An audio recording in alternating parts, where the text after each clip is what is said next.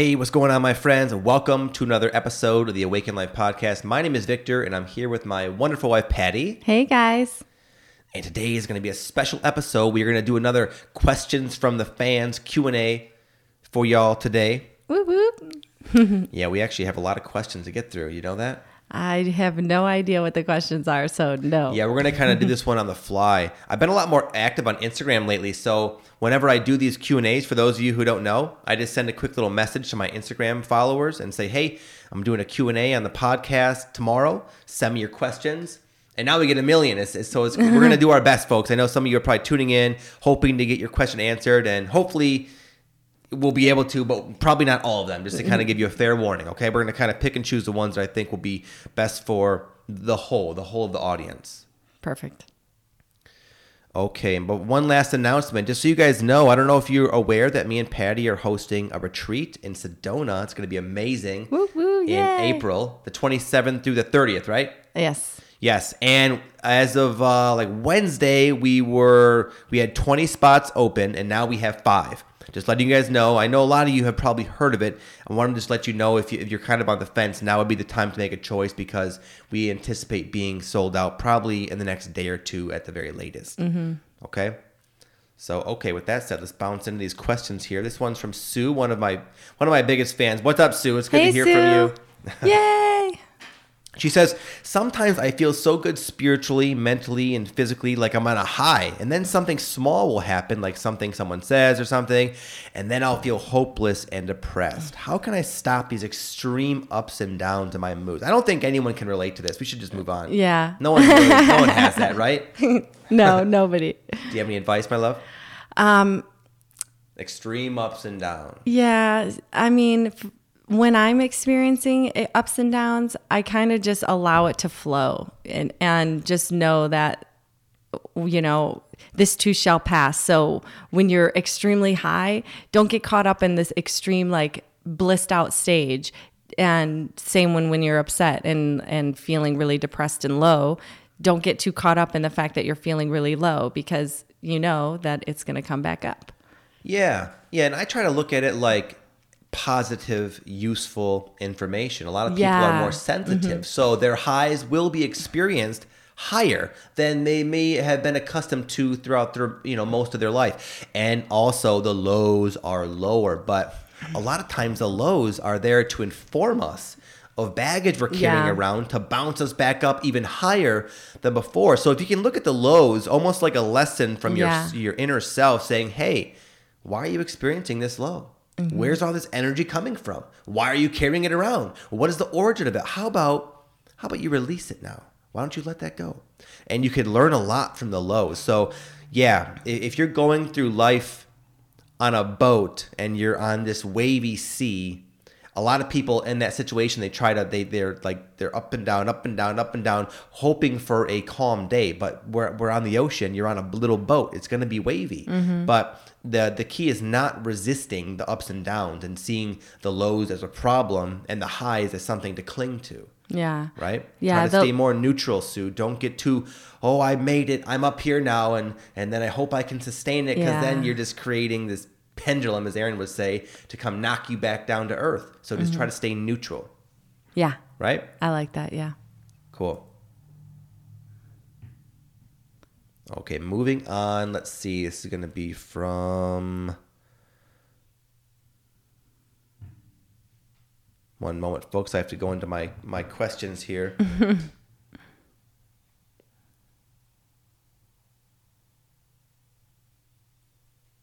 Oh, this is a good one that we know nothing about. This is from Star Spattered Sam. What up, Star Spattered Sam? Say that 3 times fast. Good luck. Yeah. How do you handle having kids on the spiritual path? I wrote down a few notes. Oh, see, you cheated. Just for this one. Yeah. Because it's a complex thing. I wanted to give Okay, so advice. maybe you start with this one and then I can maybe probably add something, yeah. Okay, I'm sure you'll be able to, yeah. So one is learn from them. Your children, it can make the your life, whether you're on a spiritual path, quote unquote, or not. It can make your life more challenging, no doubt. Yeah. But you can learn a lot from them because they are mirrors. They will mirror. We read this really good book, which I'd recommend, called The Conscious Parent by, what is it, Dr. Shefali? Yeah. What's her first name? I can't think of her first name, but Dr. Shefali. She's amazing. And we had an opportunity actually years ago to go to one of her talks, and she is super conscious, and it was like just amazing being in the room with her. So that book is so powerful and so amazing, and it's highly, highly recommended by me for sure. Yeah, and the whole premise is that your children are going to be your biggest triggers. Mm-hmm. They're going to trigger your little inner child, your unresolved wounds and issues like no other person on this planet. And the whole challenge is not to project onto them, rather to own your emotions that they invoke. Mm-hmm. And you can use it as an opportunity to heal and grow and really accelerate your awakening, if you want to look at it that way. But with that said, I wrote down also, balance your guilt with proactivity, meaning you won't be able to do that perfectly. I mean, if you do, let me know, and you should we'll have you on the podcast. Yeah. There'll be other intrigued parents. We're far from it. Maybe not even a good, percentage of how often we actually do that. Yeah. But that's my goal. I do keep that in mind, and I do try to learn from them and own my emotions and see the situation as a positive catalyst for inner growth that'll not only enhance my life, but it'll also make me a better parent for them, right? Mm-hmm. Yeah. Yeah, have anything you want to add? There's probably a lot of angles you could attack this from. Well, I always like to say that I start each day new. So if I had a day where I was like agitated and irritated with the kids, or I was hypersensitive energetically, and the noise that the kids do and the messes that they make were like super irritating me that day, I just know that the next day I can wake up and say, it's okay. Yesterday was in the past. Today is a new day. Let's start it fresh. Yeah, that's good. That sounds like so simple, but that would be good also for Sue, what she was saying. What you were just saying there, just like be really like, just go with the flow, stay in the moment. Mm-hmm. And the guilt that you carry with if you yell at your kids about something or whatever, that's actually more harmful than yelling and like making the mistake, because you can go back and say, especially if your kids are a little bit older, like with Maya, she's 9 now. So we can say, I shouldn't have reacted that way, and I'm really sorry. And, you can make amends after the fact. Yeah. I see the guilt aspect that I'm sure all parents experience as sort of I try to have a balanced relationship. That's something I actually work on, because I tend to err on the guilty side. Mm-hmm. But I think it does serve us in a little bit. We can't be completely like apathetic to our own actions towards our children. No, yes. At the same time, dwelling and beating ourselves up. That's and, what I meant about going to bed just stooped in guilt. That's just gonna create a messy vibration that we go through life from, and probably create more experiences that we're guilty about. Yeah, for sure. So it's a balance. We can use the information of guilt, but once you say, okay, that was the wrong action, I'm going to do better next time, and then you move on. Let that guilt go. It doesn't serve. Yeah. So hopefully that can help you out a little bit there. This next one from Young Dwayne 44 is a bit more of an esoteric one. We'll see if you want to chime in. You may not even care to, love. It says, like, let's see, how much do we know about the third wave? More than... He's basically asking, what are my thoughts on the third wave of volunteers? Dolores Cannon, and how she talks about the third waves. You know what that is?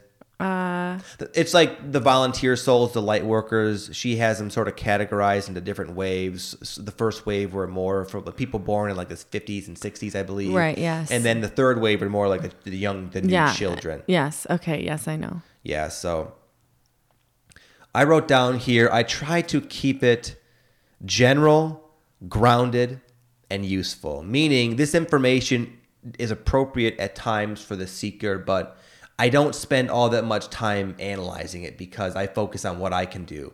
I think the looking at like the different waves of volunteers and light workers, it's very useful because a lot of people really just resonate with that sort of identity or role here on Earth. And then with the awareness of it, they can embrace it and do a lot of good here. At the same time, I don't know if it's purposeful to separate them into various waves. I feel like anyone who wants to help the planet can be a light worker. And it's, I guess I have nothing more specific to add to that.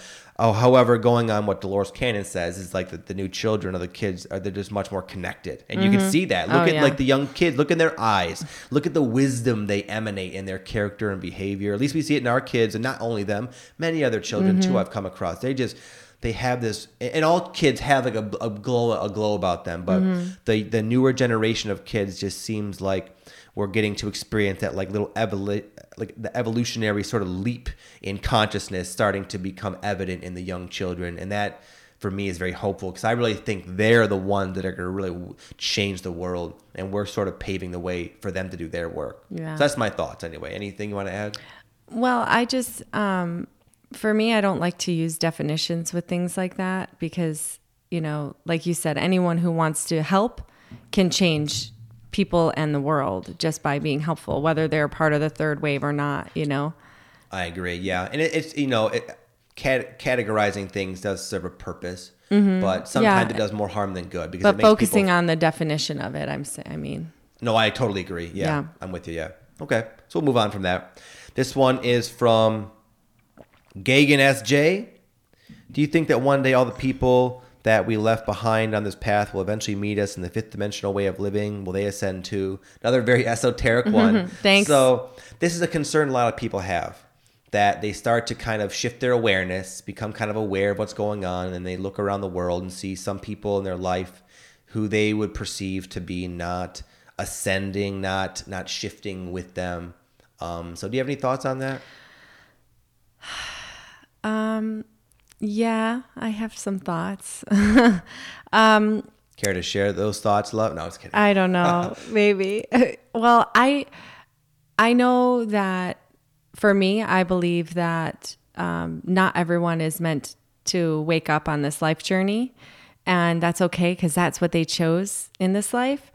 As far as like going to the fifth dimension, I don't know what that exactly means. Like for me, that's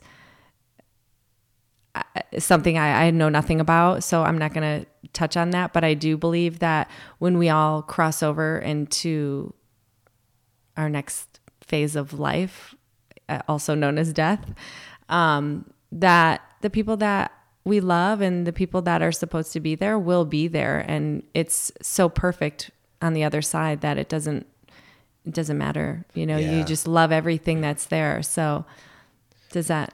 Yeah, this is another example of like the esoteric information sometimes doing more harm than good, causing a fear of, oh my God, I'm going to leave everybody behind. Yeah, I watched a YouTube video, so now I'm ascending, and by the traits of this recent blog post I read, I can see these 5 people aren't ascending, and then geez, what are the horrific implications of that? It's all just in our mind, you know. Regardless, every soul here has a journey. And it wouldn't have chose the journey if it wasn't going to be somehow beneficial. Now, there's a great deal of value to be gained from challenge. And some people might choose more of a smoother life, more of an ascension sort of path, if you will. And some people might not. But to the soul, on the soul, eternal soul level, there's value and it makes sense. And as you said, in the end, I believe anyway, this is all speculation, of course, but I believe we're all connected. And the ones that we really resonate with and love will meet again and some other journey, you know, maybe in another incarnation or something. Yeah. But I wouldn't really let someone's solid definition of what's happening get you down, because let's just be honest. As I said, this is all speculation, man. We don't really know what the hell's going on. All we can do is be the best people we can be, and you know, show love to those that are in our lives, and just try to keep it simple. That's what I would say. Yeah. Okay, let's see. I'm going to flip the page here. This is a much different sort of changing of the tone. Thank you, Mandy. She says, I've always been interested in intermittent fasting. Oh. I would like to give a quick breakdown of it. Do you want to, or I can? You don't have to like talk about why. Just you can tell kind of what we do if you want. You can start with this because you obviously know more about it. Yeah, I was a personal trainer. All right. And I never did any research about why I do it. You just like it? I just do it because I feel good when I do it. So yeah. Okay, so for those of you who don't know, Patty and I eat all of our meals, all of our calories within a pretty short window of time throughout the day. Where most people, they wake up and they have breakfast, and then they have a snack, and they have lunch, then another snack, and then dinner, and a lot of people snack at night. We will eat all of our food within maybe a 4-hour window or less sometimes. Yeah. But we're not rigid about it. But there's benefit. There's health. There's general health benefits, benefits to your longevity. It really helps you stay lean and burn fat, and also, you know, when you skip breakfast, contrary to what your doctor might tell you, it's actually good for you because it'll kind of shift you into a different state of awareness, like what people call the fasted state, where you feel very clear and tuned in. And it's very productive for us because we don't have to worry about making and cleaning and eating meals until like later in the day. And then when we get to eat, it's a freaking feast. We go nuts for like 3 hours. We just pig out. but it's all like healthy stuff for the most part, and we stay lean. And it's real easy to go all day without eating because our bodies are trained that way. And again, we enjoy the benefits. So that's kind of what we do. Yeah. I did it actually when I was pregnant, and it helped me maintain my weight and not gain too much weight. When I was pregnant, I gained like the perfect amount. And I just was thinking about this. I watched a Joe Rogan podcast with some woman, I forget her name. And she was saying that if you eat in a 9-hour window, then it helps with endurance.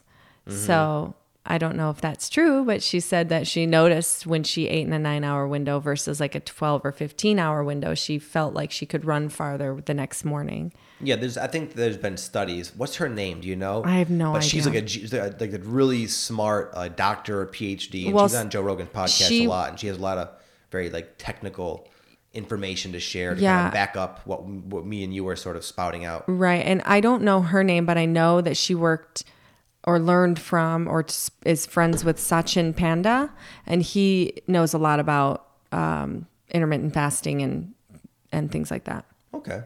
So. Yeah, cool. Another reason I like it before I move on is that I feel like I'm more tapped in. I feel like, I just feel more tuned in. Like whenever I shoot a video or a podcast or anything, I've never recently eaten a meal. It's always 100% of the time, in a fasted state because I'm just more clear. I'm more clear of a channel, if you will. Yeah. And then she had another part to her question. She said, what is your favorite thing to do when you're feeling stuck, or as you would call the void? I really feel great about the future sometimes, but then I get into these low vibes where I start to feel like nothing is changing, etc. Thank you, much love. So what do you do when you're in sort of that blah, stuck, void sort of time in your life? Well, for me personally, I'll say I need some time, and I'll go and I'll do some rapé, and I'll just talk to that medicine and like say, what can I do about how I'm feeling now, or where can I go with this particular situation? And that's what I do personally, but it's just a different form of, you could go and meditate, and with the intention of finding out, whatever's causing you to feel stuck. Yeah. So similar. I try to balance being somewhat proactive like you. Like I understand every time you're in a void or a negative space in your life, there's value and there's information to help you grow as a person and live a better life. So I sort of have that premise in mind, and I'll ask myself, why am I feeling this way? What could I have done differently? What could I do? What's the message? Yeah. At the same time, a lot of people will take that advice and run with it, and then they find themselves resisting the void, like out of desperation. I've tried Reiki, I've tried yoga, I can't shift out of the void, I'm in this funk, oh my God, when will it end? You don't want to get into that sort of space. You want to, at the same time as being sort of inquisitive as to what the message might be, you want to also be accepting and allowing and understand that maybe a few days in the void is exactly what the doctor ordered.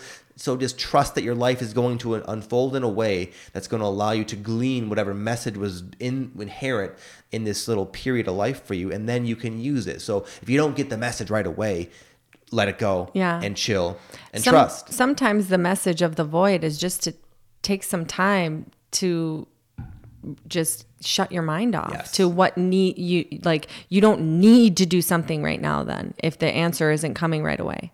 So like for me, when I'm doing my rapé and somewhat meditation. If I don't get an answer within 15 minutes, I just leave it alone. I stop going into it because I know it's not going to come. Sometimes I'll leave it after 5 minutes because I just know, okay, it's not going to come right now. And I'm just going to have to go about my day. Yeah. Then you just accept. You don't resist, right? Yeah. That's the main thing is try not to resist it and see it as a problem, rather that it's just it's a helpful process to you, whether it concludes now or tomorrow. Right. Yeah. Exactly. This one is from Pammy Oliveria 1. Sorry if I didn't say your name correctly. She says, hey, or hi, how to let go of toxic people without feeling guilty, and how to accept that everyone has their path. That kind of goes hand in hand. Mm-hmm. So how do you accept, how do you let go of toxic people without feeling guilty? That is a more challenging question, I think, because naturally the toxic people usually are close friends or close family members. And you just have to look at it as a way for you're growing and you're changing. And it doesn't have to be you're cutting them off completely. You can still have a relationship with them, but with the intention of protecting yourself in that relationship and not allowing their toxicity to bleed into your life. Mm-hmm. Yeah, I find that sometimes you make a move even though you feel guilty, and understand that guilt is just sometimes just an emotional response, though it's not how you actually would think about the situation. Mm-hmm. It's a lot of times guilt can be a manifestation of a lot of like unconscious beliefs we have that what you're doing is wrong, that it's not okay for you to pursue your own happiness and enlightenment and joy. But it is okay, and you deserve to be happy, and know that, and just, embrace that, because that's part of this journey. Is the purpose of this life journey is to be happy and live your purpose. Yeah. I found I tried to cling to like friendships and stuff in the past. And it just got more and more impossible to do that until I was just sort of forced to let go. So now it doesn't come up really anymore, fortunately for us, but later in my journey, I would be more quick to let go and just sort of trust that everyone has their path, and it's not higher or lower, better or worse. It's just different. Mm-hmm. It's not that our vibration is so high we can no longer tolerate these people. It's like, no, it's just different. It's time to move on within our journey. Mm-hmm. And there's no hierarchy. And it's I'm not going to okay. fight that natural course of life. Mm-hmm. It's all okay, and it's all perfect. So, yeah. Yeah. And how to accept everyone has their own path. Well, I try to for me, what helps is to look at it from like a higher level. You could look at it from an individual. I have this short stint time on earth, and this is my first life here. And I try to look at it like from a higher perspective, where it's like, I look at it like we're all souls. We're all eternal. We've all chosen various paths to benefit us. And from that level, I can accept, okay, maybe this person wants to experiment with this addiction theme a little longer. Who is it? It's not my place to stop them. It's their theme they chose. And I don't want to interfere with the growth that they are hoping to get on a soul level from this experience. So from that higher level, it all kind of makes sense to me. Yeah, I look at it differently. I look at it more like, I wouldn't want someone telling me how I should live my life. So why would I do that to someone else that's infringing on their right to live their own life? Right. So I wouldn't take kindly to that. No, no one does. Right. So that's how I look at it. So when there's things in life that happen that I maybe wouldn't choose for myself, it's okay, because that's what they're choosing for their life, and I don't have to examine that. I'm just living my life the way that makes me happy. Yeah, another thing I'll end with is something I heard this Phil Good guy say. He's like an Instagram guy. He said that, like, imagine you keep trying to like meddle in with someone's life. Maybe they're an addict or something. I know this is not an easy situation, and I sympathize with people in that situation because I once was. But anyway, as an example, maybe there's this addict that you keep trying to save and meddle in with and interfere with their life. But what that person needs is to hit a certain bottom where that's going to be a sufficient motivation to help them change their life. But you keep delaying it and preventing it because you think is what's best for them. Right. So it just it's not. It's not our your role to go around job, telling people what to do, because what the hell do we know? Right. It's not our job to make other people live their life. Our job is to live our life. Exactly.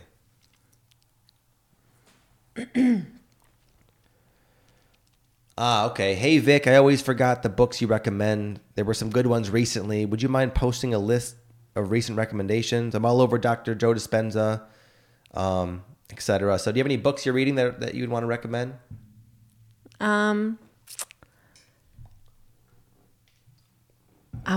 the ones that I'm reading won't resonate with everyone, so... That's okay. They might resonate with some. Okay, so currently I'm reading The Way of the Shaman. I forget the name. Do you know the name of it? I don't know the author, no. It's a pretty well-known book. You can just type that in. Yeah. And that's a really good one for like just learning about shamanism and shamanic journeying and whatnot.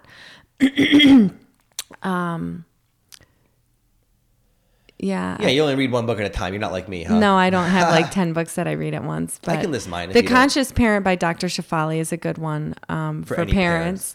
Yeah.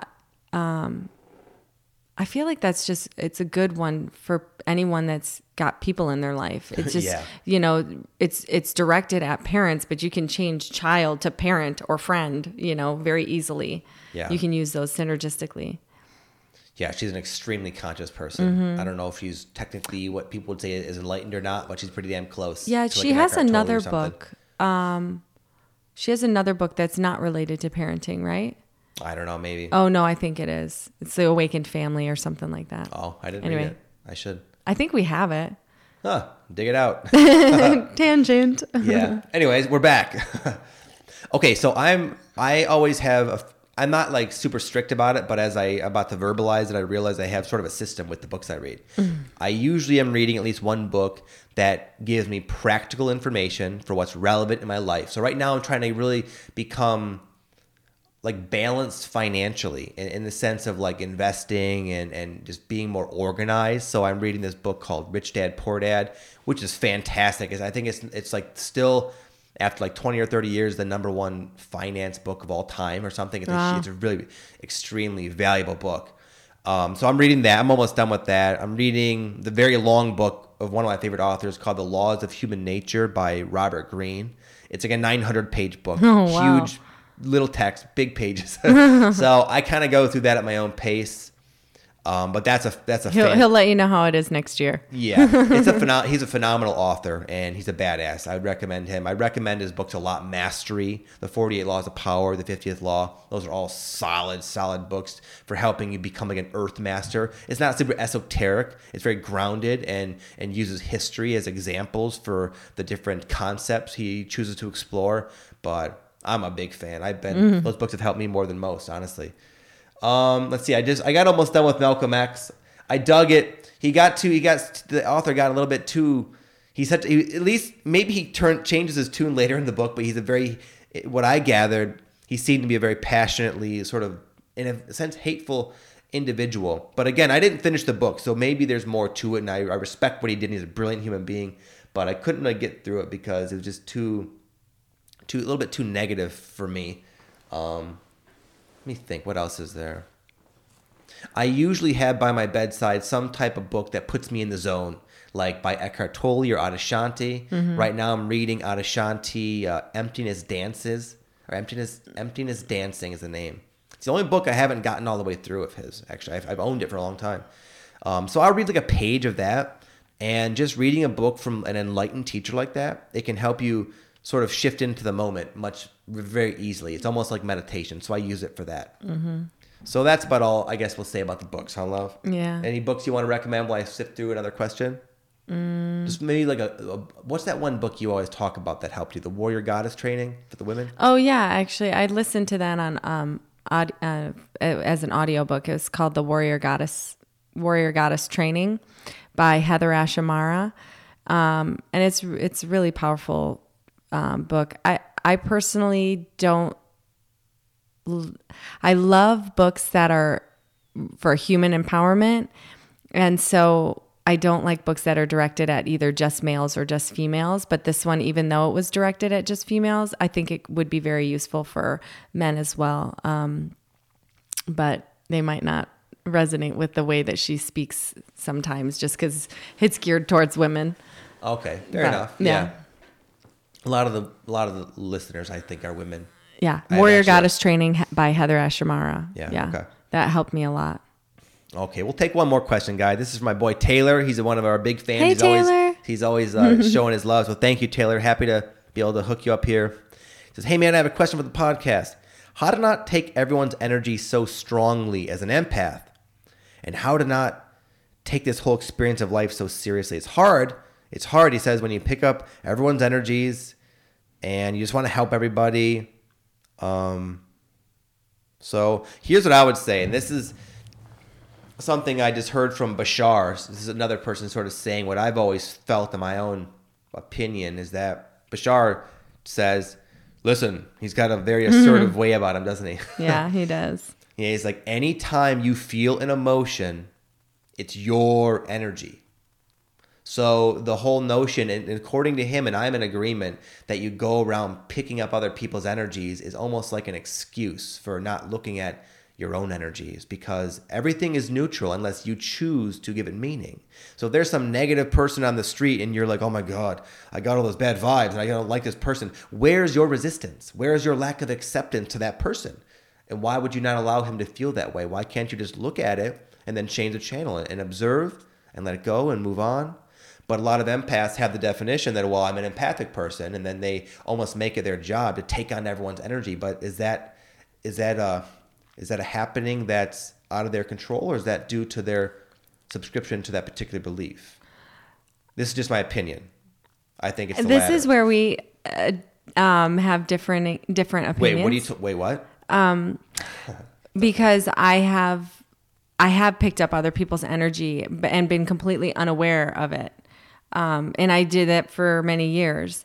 What helped me was just trying, when I do feel an emotion that doesn't make sense, then I just say, oh, this isn't mine, and just sort of try to release it. I do a lot of things regularly to clear my energy daily, and that also helps. So one thing that really helps is you can take a salt bath, but I take a salt shower where I just rub salt on my body and it clears my energy out for the day.